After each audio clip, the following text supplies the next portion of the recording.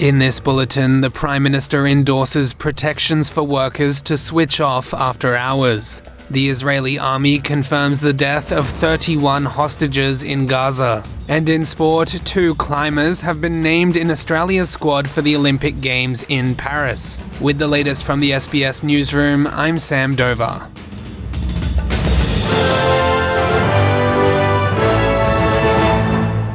The Prime Minister says workers who are not paid to monitor their phones and emails 24 hours a day should not be penalised if they choose to disconnect. A range of workplace changes are before Parliament as part of the Albanese government's Closing Loopholes Bill, which is designed to improve pay and conditions and stamp out exploitation. Anthony Albanese has endorsed the proposal put forward by several MPs who want worker protections to go further and allow people to switch off outside of their rostered hours. What we're simply saying is that someone who's not being paid 24 hours a day shouldn't be penalised if they're not online and available 24 hours a day. The practice has already been legislated in several European nations. Meanwhile, the Israeli Defense Forces have announced that 31 of the remaining hostages held in Gaza are dead. Rear Admiral Daniel Hagari has told a regular media briefing that the IDF has been in touch with the families of those confirmed dead. He also says the families of the remaining hostages have been provided with information about their circumstances. The Israeli army is supporting the families of the hostages in these complex and difficult days, and our representatives delivered to the families all the authenticated information about their loved ones. We are continuing the fight to reach the terms and have all the hostages return home. This is a moral obligation, national obligation and international obligation, and this is our compass, and this is how we will continue operating. Israel says 136 hostages are still being held in Gaza. And the United Nations Agency for Palestinian Refugees says it expects countries who suspended its funding, such as Australia, will reconsider once a preliminary report into Israeli allegations is released.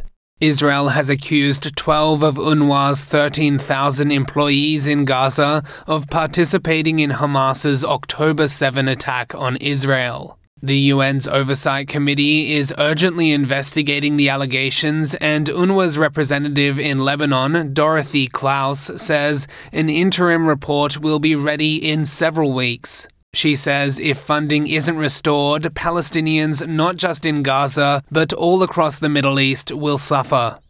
In case funding does not resume, 250,000 Palestinians here in Lebanon will be affected.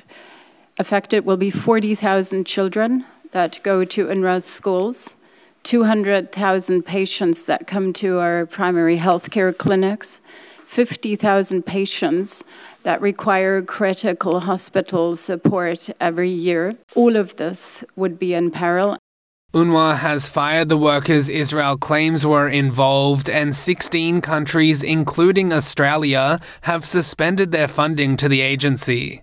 An investigation by Channel 4 has found that Israel is yet to provide any significant evidence for the claims.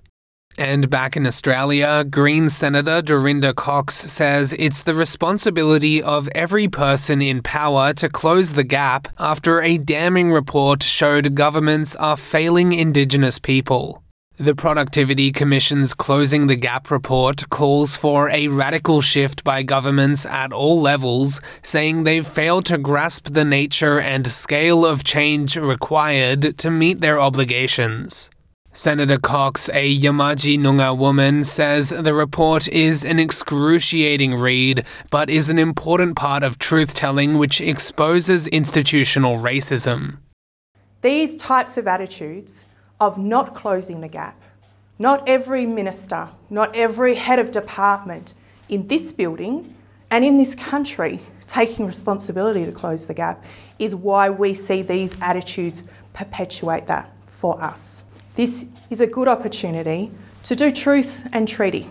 It is an opportunity for this nation to move forward. And we have that opportunity, and we should start that now. The report makes 4 recommendations to government to share power, recognise and support Indigenous data sovereignty, fundamentally rethink government systems and culture, and implement stronger accountability. And in sport, Australian sport climbers Oceana Mackenzie and Campbell Harrison have been announced as competitors for the 2024 Olympic Games in Paris. There are 5 confirmations so far for the Australian team out of an expected 460 athletes. It will be Mackenzie's second Olympics and Campbell's first after he opted out of the Tokyo Games in 2021 because of COVID-19 concerns. Harrison says his response to qualifying was hugely emotional. Historically, a lot of queer people feel very excluded from sport, and I'm in a fortunate position where I can kind of advocate for sport as a space where, queer people can be not only welcome and accepted, but also thrive. Something that a little young climber, didn't really imagine being possible within this sport. And so to be able to have this opportunity is just incredible and something I'm really, really looking forward to. I'm Sam Dover, and that is the latest from the SBS Newsroom.